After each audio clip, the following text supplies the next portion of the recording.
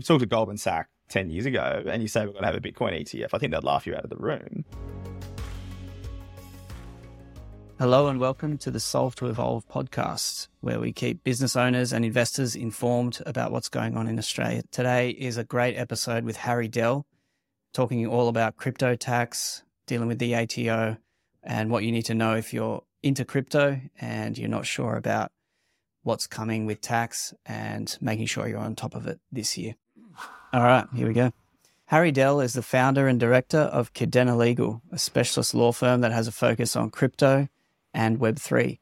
Harry's expertise comes from working at both the Australian Taxation Office and mid-tier law firms before joining Cadena in 2022.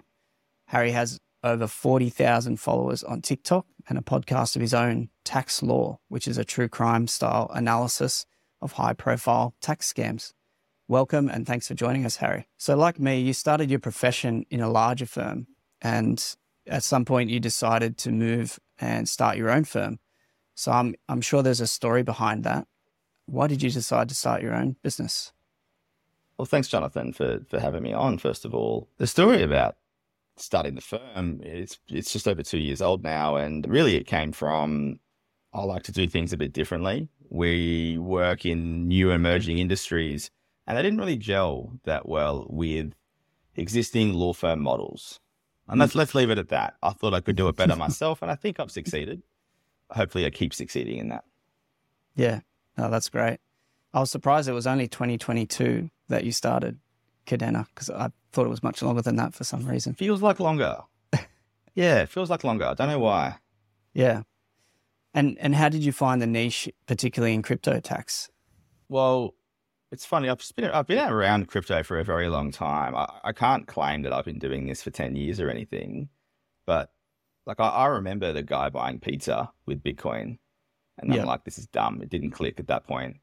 The first professional exposure that I got was actually while I was at the tax office. Right. And we were doing some work in 2017 with Bitcoin as an asset and all sorts of things. And this was pre-DeFi summer. And the issues were like pretty like well contained at that point.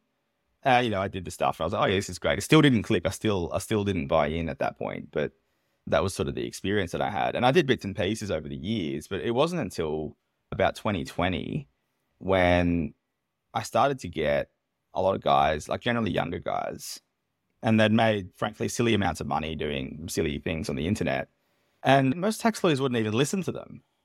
And I was in my growth phase, my BD phase, and I met with them. And the first client that I took on, I said to him, I was like, look, I understand what you've done and what you're doing in your business, but I don't understand the solutions yet. And I said, like, I'm happy to work with you, but we're going to have to figure this one out together. And that one we did figure out.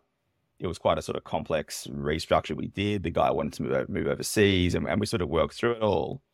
And it was basically from that one guy that I just said to people, like, yeah, I can do it. And there was a lot of figuring it out as we went along. And here we are today. I think we get most of the good work in Australia at the moment, which I'm very happy to see. Yeah, it's a very small community of any professions who focus on this, who focus on crypto as an asset, investment grade asset. And it goes for accountants as well, gentlemen like yourself. There's very small. I reckon there's less than 50 professionals in this country that really take it seriously in terms of, tax, accounting, legal professionals. Yeah, definitely.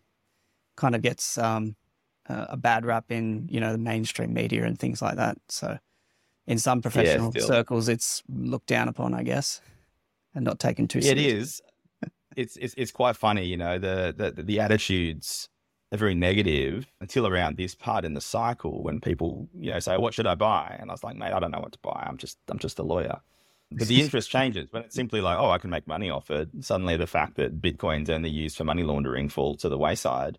And this, the levels of sophistication grow and grow. And this is going to be a very sophisticated cycle. We've got the ETFs and such, but, nobody's interested until it's basically too late. So yeah, I think we're early still, Jono.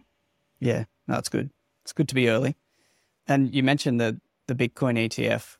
I mean, since that's a recent news in the crypto world, how do you see that changing the landscape, if at all, from an Australian point of view and from an international point of view? Well, the problem it's solving is exposure and custody.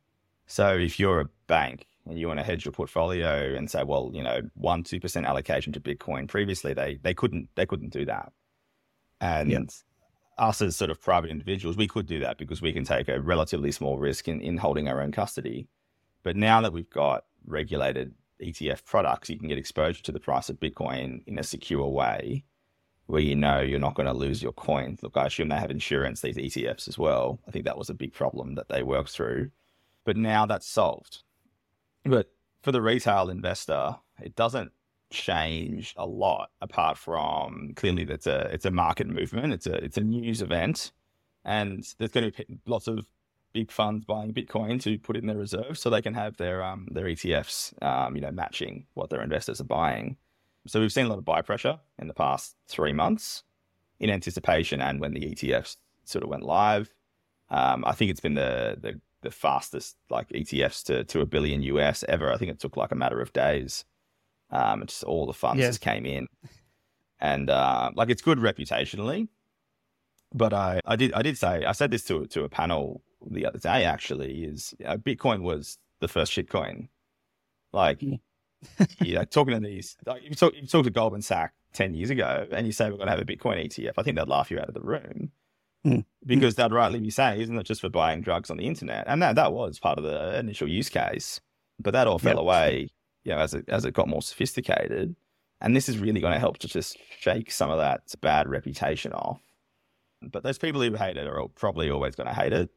But the people who are just interested in the value can now get easier exposure, and hopefully it brings them deeper into the market, into other products. We're going to get an Ether ETF within the next 12 months. It's basically a certainty at this point now. Yeah. And after that, I think it'll get a lot more interesting. We're going to start seeing indexes of crypto tokens, perhaps, like a top 10 layer 1 ETF, because people are going to want exposure to that.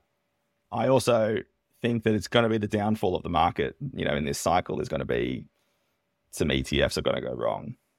Because if they start having 10 different assets or 20 different assets in it, I don't know if institutional fund managers really know the asset class well enough, but it's good narrative. So it's pushing things forward at least. Yeah, for sure. So it's a good story, but maybe more interested. More the bigger end of town institution are probably more interested in that rather than retail. So that's exactly. I wanted to talk about your TikTok, because obviously you're prolific on there, and I noticed that sometimes you have to spell out that you're not an accountant, you're a tax lawyer. From my point of view, I mean, for our listeners, they might be unsure of the difference, because accountants, they typically see when it comes to tax return time, and there's accountants out there talking about tax. I suppose I kind of see it like an accountant is a bit more holistic, maybe like your GP, and someone like a tax lawyer is a bit more of the specialist that you get referred to. But how would you describe the difference to our clients? Mate, I think you unintentionally stole my usual analogy. It's very much the generalist specialist approach. In terms of, what exactly do I do every day, it changes. And this as well as I do, like tax is reactive to, what's happening in a business or in individuals. Sometimes those individuals create problems and we have to solve them, and they become very complex, high-risk problems. But we also sometimes see very complex opportunities. And the most common one that I get, referred to from accountants is usually claiming the small business CGT concessions. So we're selling a business for, $3 or $4 million. A lot of times it's relatively uncomplicated, like we can go through all the tests. It's not so bad. But it's also very easy for that to get highly, highly complicated. So it's very hard to know that at the beginning. So there's lots of accountants, including yourself, where we work through those issues when they come up. But in terms of what actually it is that we do, I tell people this: you know it when you see it. You do. You just know. You're just like, we need a specialist for that one. Yeah. And sometimes people don't know that until it's too late. So what I recommend to people is you need a quality tax agent who has the right specialist network, like tax lawyer, commercial lawyer, financial planner, like those professionals in the network. Because the tax agent, the accountant is truly the GP that understands the client holistically And they can also be the ones that go, I know when I see it, it's time to get so-and-so involved. Yeah. Yeah. I think that's a good summary. It's having that network is super important. I've definitely experienced that myself, especially after leaving a larger firm and you come out on your own and you have to sort of build that network for yourself. So yeah, that's great. Exactly. I was going to ask, quite a few of my clients are crypto investors and traders, or they're involved some way in Web3. Just thinking about this current tax year, what do you think they should be aware of for this current tax year, and how are you seeing the ATO approaching it this year, if there's been any changes? So we had some web guidance drop in November last year, and I've been frankly a bit upset about it because it's not very good. And Right. I think it's pushing a lot of burden onto yourself to, you know, help a lot of people make the right decisions when they're doing their tax reconciliations, you know, using crypto tax calculator and such. Yeah. The hardest bit of this is the record keeping. But what I suspect will happen is the ATO will easily nail the people who've done nothing, Mm-hmm. people who've clearly done it wrong. If you've taken a position and you've been consistent, I think like that's as secure as you can be, you know, whether you reject the ATO's web guidance or not. And I certainly do. But most people want to be a bit more conservative. You know, not everybody wants to be a test case, and I fully understand that. But if you're gonna take positions, just make them consistent in the report, because otherwise it's going to look very suspect to the ATO, and it's going to prolong any investigation. Mm. And we haven't seen those investigations come sort of in full force. And I think it was 2022 where, you know, cryptocurrency was announced as a focus area. And you know, there were a few spot audits for some, you know, very severe non-compliance. And there was some data matching programs, and there were some letters, which scared a lot of people. Yeah. But then sort of when FTX happened, it all cooled off because suddenly there wasn't as much tax to collect. And I think that's just the long and the short of it. But we're coming back into another more exciting market. I know the ATO is conscious of these issues. You know, they've released this guidance. They're putting together sort of risk programs. And you know, as the unpaid tax grows, which it will, you know, when, you know, asset prices rise, then the ATO is going to get more and more interested. So if people are backing themselves that they're going to make, you know, good money in this next cycle, the last thing they want to do is get into a tax dispute as well, because I'll have plenty of those. I'd rather people just, you know, do the right thing. And the easiest thing to do is to just have really good records. Mm. Because if those things are missing, suddenly the ATO can get very imaginative in putting your records back together, which I don't think is going to be in their favor, in the taxpayer's favor, that is. Yeah. Yeah, that's right. Yeah. I mean, I tell my clients it's better to have something to support your position, and have the better records you have, the easier you're prepared in such case that, you know, the ATO comes along and reviews it often 2 or 3 years down the track. And Yeah, like you said, they're going to take a dim view in some cases if they don't understand it. yeah, exactly. Like, you know, I don't even remember what I did last year with crypto, frankly. And there is this attitude. I don't think it's an ATO attitude. I think it's really just a general population attitude that's relatively anti-cryptocurrency and blockchain still. And that's going to come through with the auditors because they're just people. And if they come with this preconception that, you know, it's for buying things off the Silk Road and it's for money laundering, then that's the approach they're going to take, and there's going to be harsher attitudes. So having nothing is probably the worst idea. Having something will make you sleep better at night. Yeah. Yeah, definitely. I suppose following on from that, what have you seen with your clients, and for the listeners' benefit, what do you think is the best way for clients to structure their crypto holdings, and what are some of the ideas that you've seen to get maybe better tax outcomes or better protection? Well, it's all the way back to fundamentals, really, Jono. You want your capital assets, your long-term growth assets, generally in trusts, so or personally, so you can claim that CGT discount. Whether you're claiming, you know, like long-term holding Bitcoin, if you're doing more active trading, you want that in a company. But the trust is still the crown jewel of any of these structures, really, because if you make trading income or staking income or other, you know, you can use bucket company structures and things like that. So I kind of separate the longer term investors to the professional traders. The professional traders, and we've worked with a few, me and you together. You've got to go with a company structure. You've got to go with that predictability of that 25% tax rate. But I encourage people to not overstructure too early. Like I'm sure you've had it too. I've had guys that come and they say, I made 50 grand in the last month, therefore I'll make 600 grand, in the next 12 months. And I go, that's not really how it works, mate. I love the optimism, but you've got to start with that track record.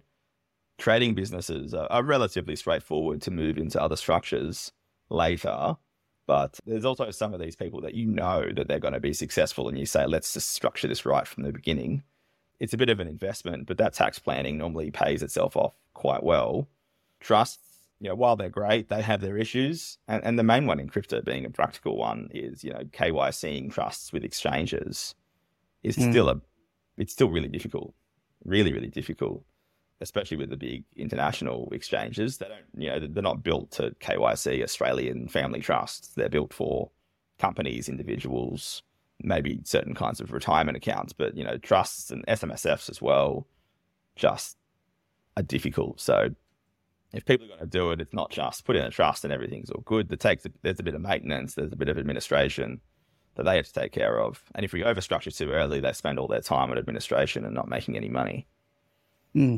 Yeah, I mean, that's what it comes back to, I suppose. You got to make sure you're doing the right things to make that wealth and build that wealth.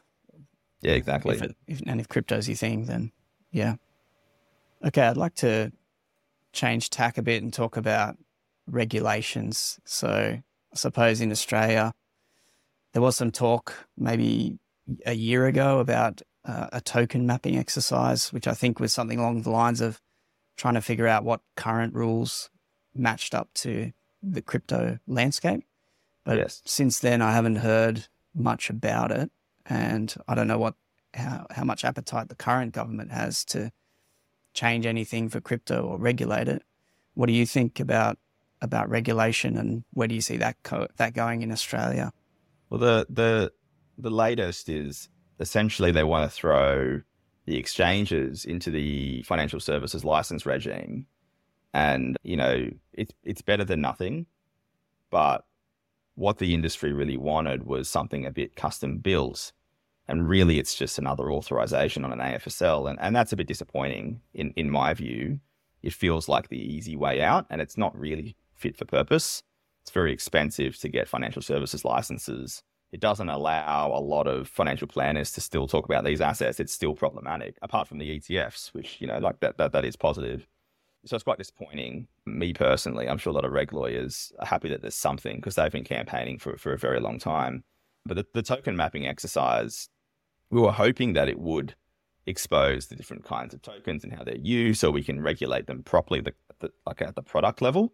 But then all was regulation at the exchange level.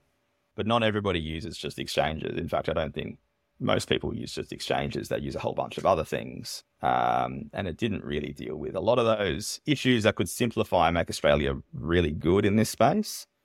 We've got unicorns coming out our ears. We've got excellent crypto businesses from Australia, and they're not here anymore. They're gone, because Australia is not a good place to run a large international business. You're better off moving it to Singapore, UAE, even the USA is better in some cases. And that's really saying something. That was the reg side. We had almost no discussion about the tax issues for a very long time. And we're starting to see in the last 2 years, we're seeing that conversation develop. We had the Board of Tax, whose report's due at the end of this month, February 29.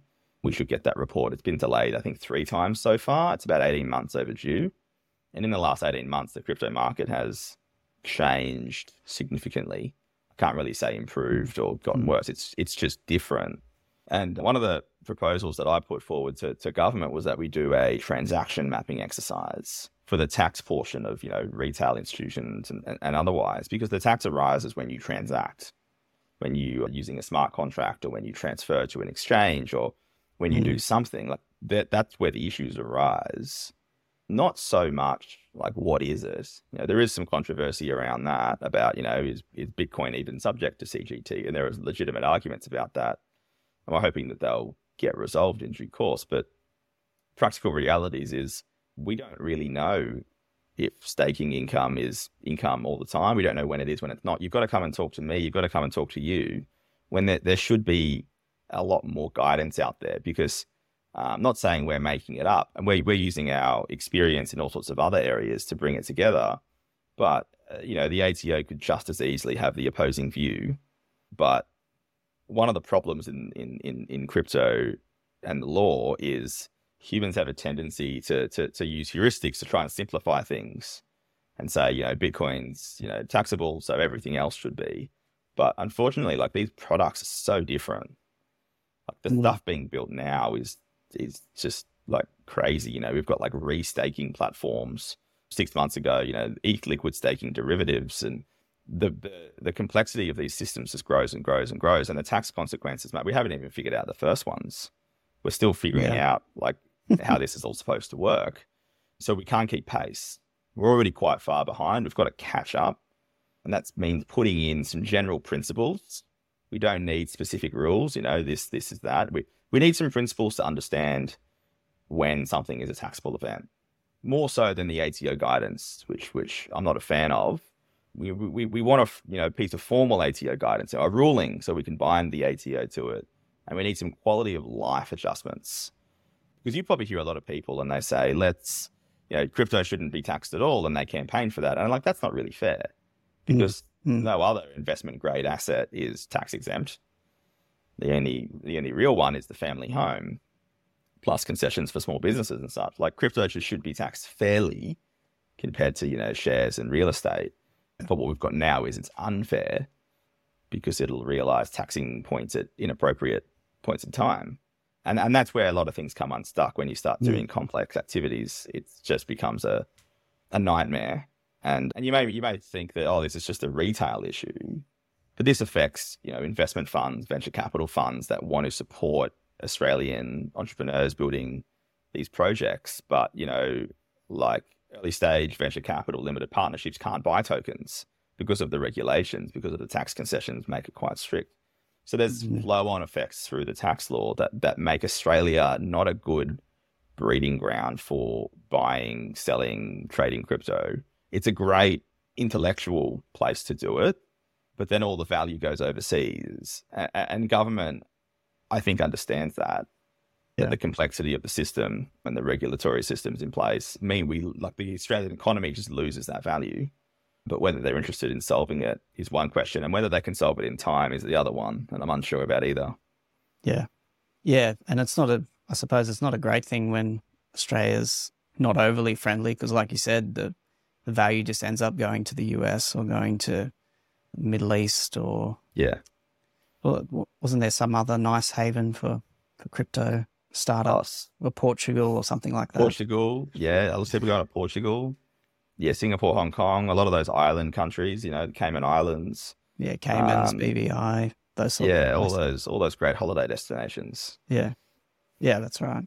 And I think, so I suppose for the listeners, they need to know that changes might be on the landscape, and to keep an eye out for what the ATO is saying on its website, even though they should know that that's not binding, as you said. So when the ATO releases a public ruling, which is actually a written document that you can download as a PDF, as opposed to something they put on the website, which can change every other month, it seems, from the ATO perspective. I was in a meeting with government, about tax policy and, for crypto assets, all sorts of things. In that meeting, someone brought up and they said, they changed the guidance in relation to airdrops. This was a couple of years ago now. And I didn't even know about it. It happened 3 days prior, but there was no notification. There's you can subscribe generally to, ATO website updates, but, you don't really read them because there's so many. And there was no discussion that we should be expecting this. It just appeared. And it's just not a very good way to run the system when I should have been the first person to know about this, but, I wasn't. I was a couple of days late. This should be publicized, but it's just kind of coming up sneakily on the website, which is, not not very fun having to check the ATO website every day. Yeah, that's right. Well, maybe you and I enjoy doing that so we can tell our clients. Take it in shifts. Yeah. Yeah. Sounds good. I wanted to change to talk about tax disputes because I understand that, you help your clients with where there's a dispute with the ATO or an audit or review or something like that. And obviously with your ATO background, I think you'd have a good insight there. But are there any fun war stories that you can share confidentially about disputes that you've seen and where have you seen the ATO take maybe some difficult positions and how you handled that? Yeah, I would probably broaden it. When we talk disputes, people think, we're going to court, we're fighting audits, all those sorts of things. But tax controversy, as we call it in the industry, includes things like ruling products, getting through really specialist sorts of issues and pulling the right strings and getting things to happen in government. And sometimes it's, leave us alone. And other times it's like, we need a particular document from the ATO and they may not want to give it. But one example, and this was many years ago now, is we came across a very novel issue that was about 10 years old relating to tax consolidation. And we found about $10 million of unclaimed tax deductions in this group, which is about $3 million, of cash that could be refunded to this company. And it was horrendous, the amount of detail. This was a very embarrassing issue for government where they put it in at the time and they lost billions of dollars. They had to remove the rule about 10 months later. Yep. And this client had just hit this sweet spot and they didn't even know it until 10 years later. And then we said, well, hang on a minute, you consolidated at the right time. And, we got the documentation was monstrous. But once we had it, this was in the middle of a sale as well. We were selling this business for, mid-8 figures. And the ATO don't always work to a schedule. So we were managing the M&A team was saying, we needed some kind of ATO approval of this. And it took quite a while, but we got them to give us a golden letter, which basically said, it wasn't a ruling, but it was, we agree with your position and these deductions and we'll grant them in full and all the amendments. And managing the stakeholders in that, it took about 9 months of solid work.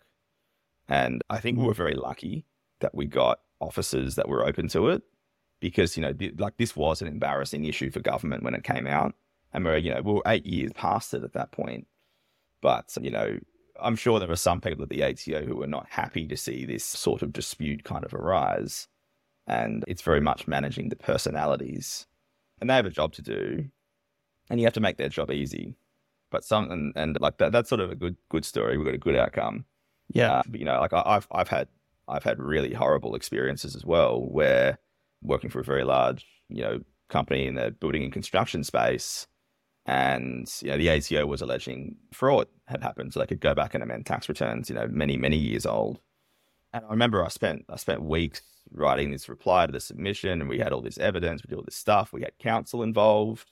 Made this big letter to the ATO, because they give you a position paper, you get to reply to it, and then they finalize their audit decision. Made a big reply. It was beautiful. I was very happy with it. I thought there's a really good chance here that we might, actually diffuse this. And we turned over a couple of rocks that probably the ATO didn't want us to, but that was, strategic. And the finalization letter we got back was actually the same as the original position paper. They actually didn't add anything apart from, we don't agree with your submission. Right. And it was extremely disappointing. And then we had to take that matter further and further and further. And that client, I think, was being unfairly treated. And this wasn't the only tax dispute that they had. Their group was being unfairly treated. And part of it was because of the industry that they were in. But the other part of it was, this group had a history with other government departments. And it was a bit of a gang up. And I really felt that it wasn't fair. And as much as the ATO will tell you that it doesn't happen, it absolutely does happen. People make mistakes. And I think that whole audit team made a mistake in the way that they behaved. But what can we do except, represent our clients? It's an adversarial system after all. Part of how it works. Yep. Yeah, that's right. That was, I suppose for small businesses as well, they might experience that sort of pressure from the ATO as well if things go poorly, or maybe they've been ill-advised. They need to... Well, you've probably seen it more than I have in recent months. People with slightly overdue debts are getting director penalty notices and things like that. It's quite inappropriate. And I feel like the ATO, as an organization, behavior shouldn't change so quickly. They've got a bit of egg on their face with this TikTok GST scam.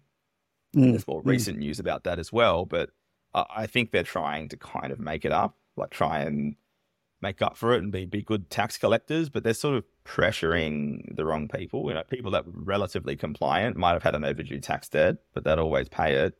And they're getting hit with, some of the hardest enforcement actions that you can get after not particularly long amount of time.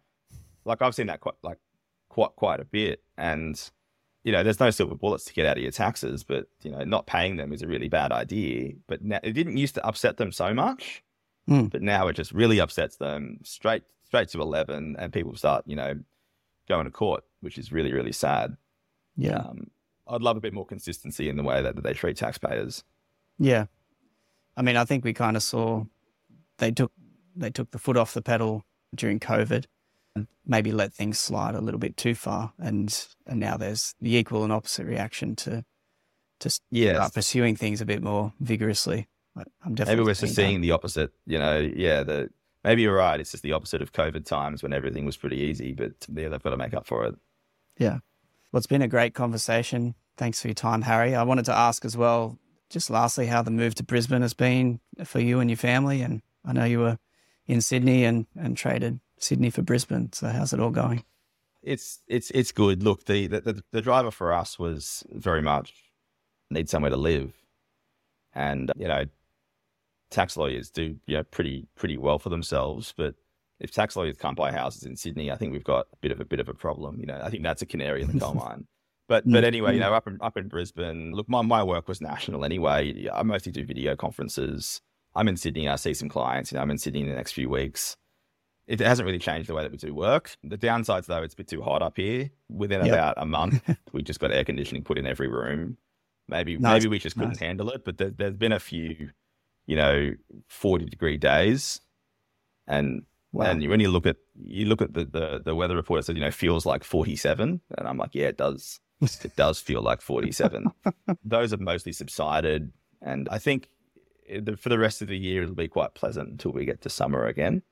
But it's been a good move. I would recommend it to people from Sydney. Like it's sort of a baby city in terms of its getting its sophistication. It doesn't have all the trappings that Sydney might, but it's getting them really quickly, even since we've been here, which has been about 5 months. Yeah, no, it sounds pretty good.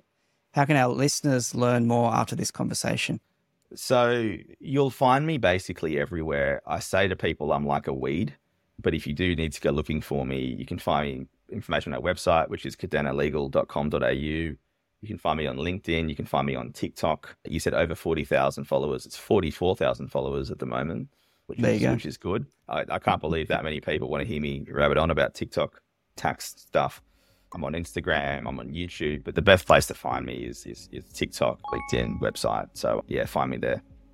Awesome. We'll put some links for people to follow and get in touch. Excellent. Thanks, Harry.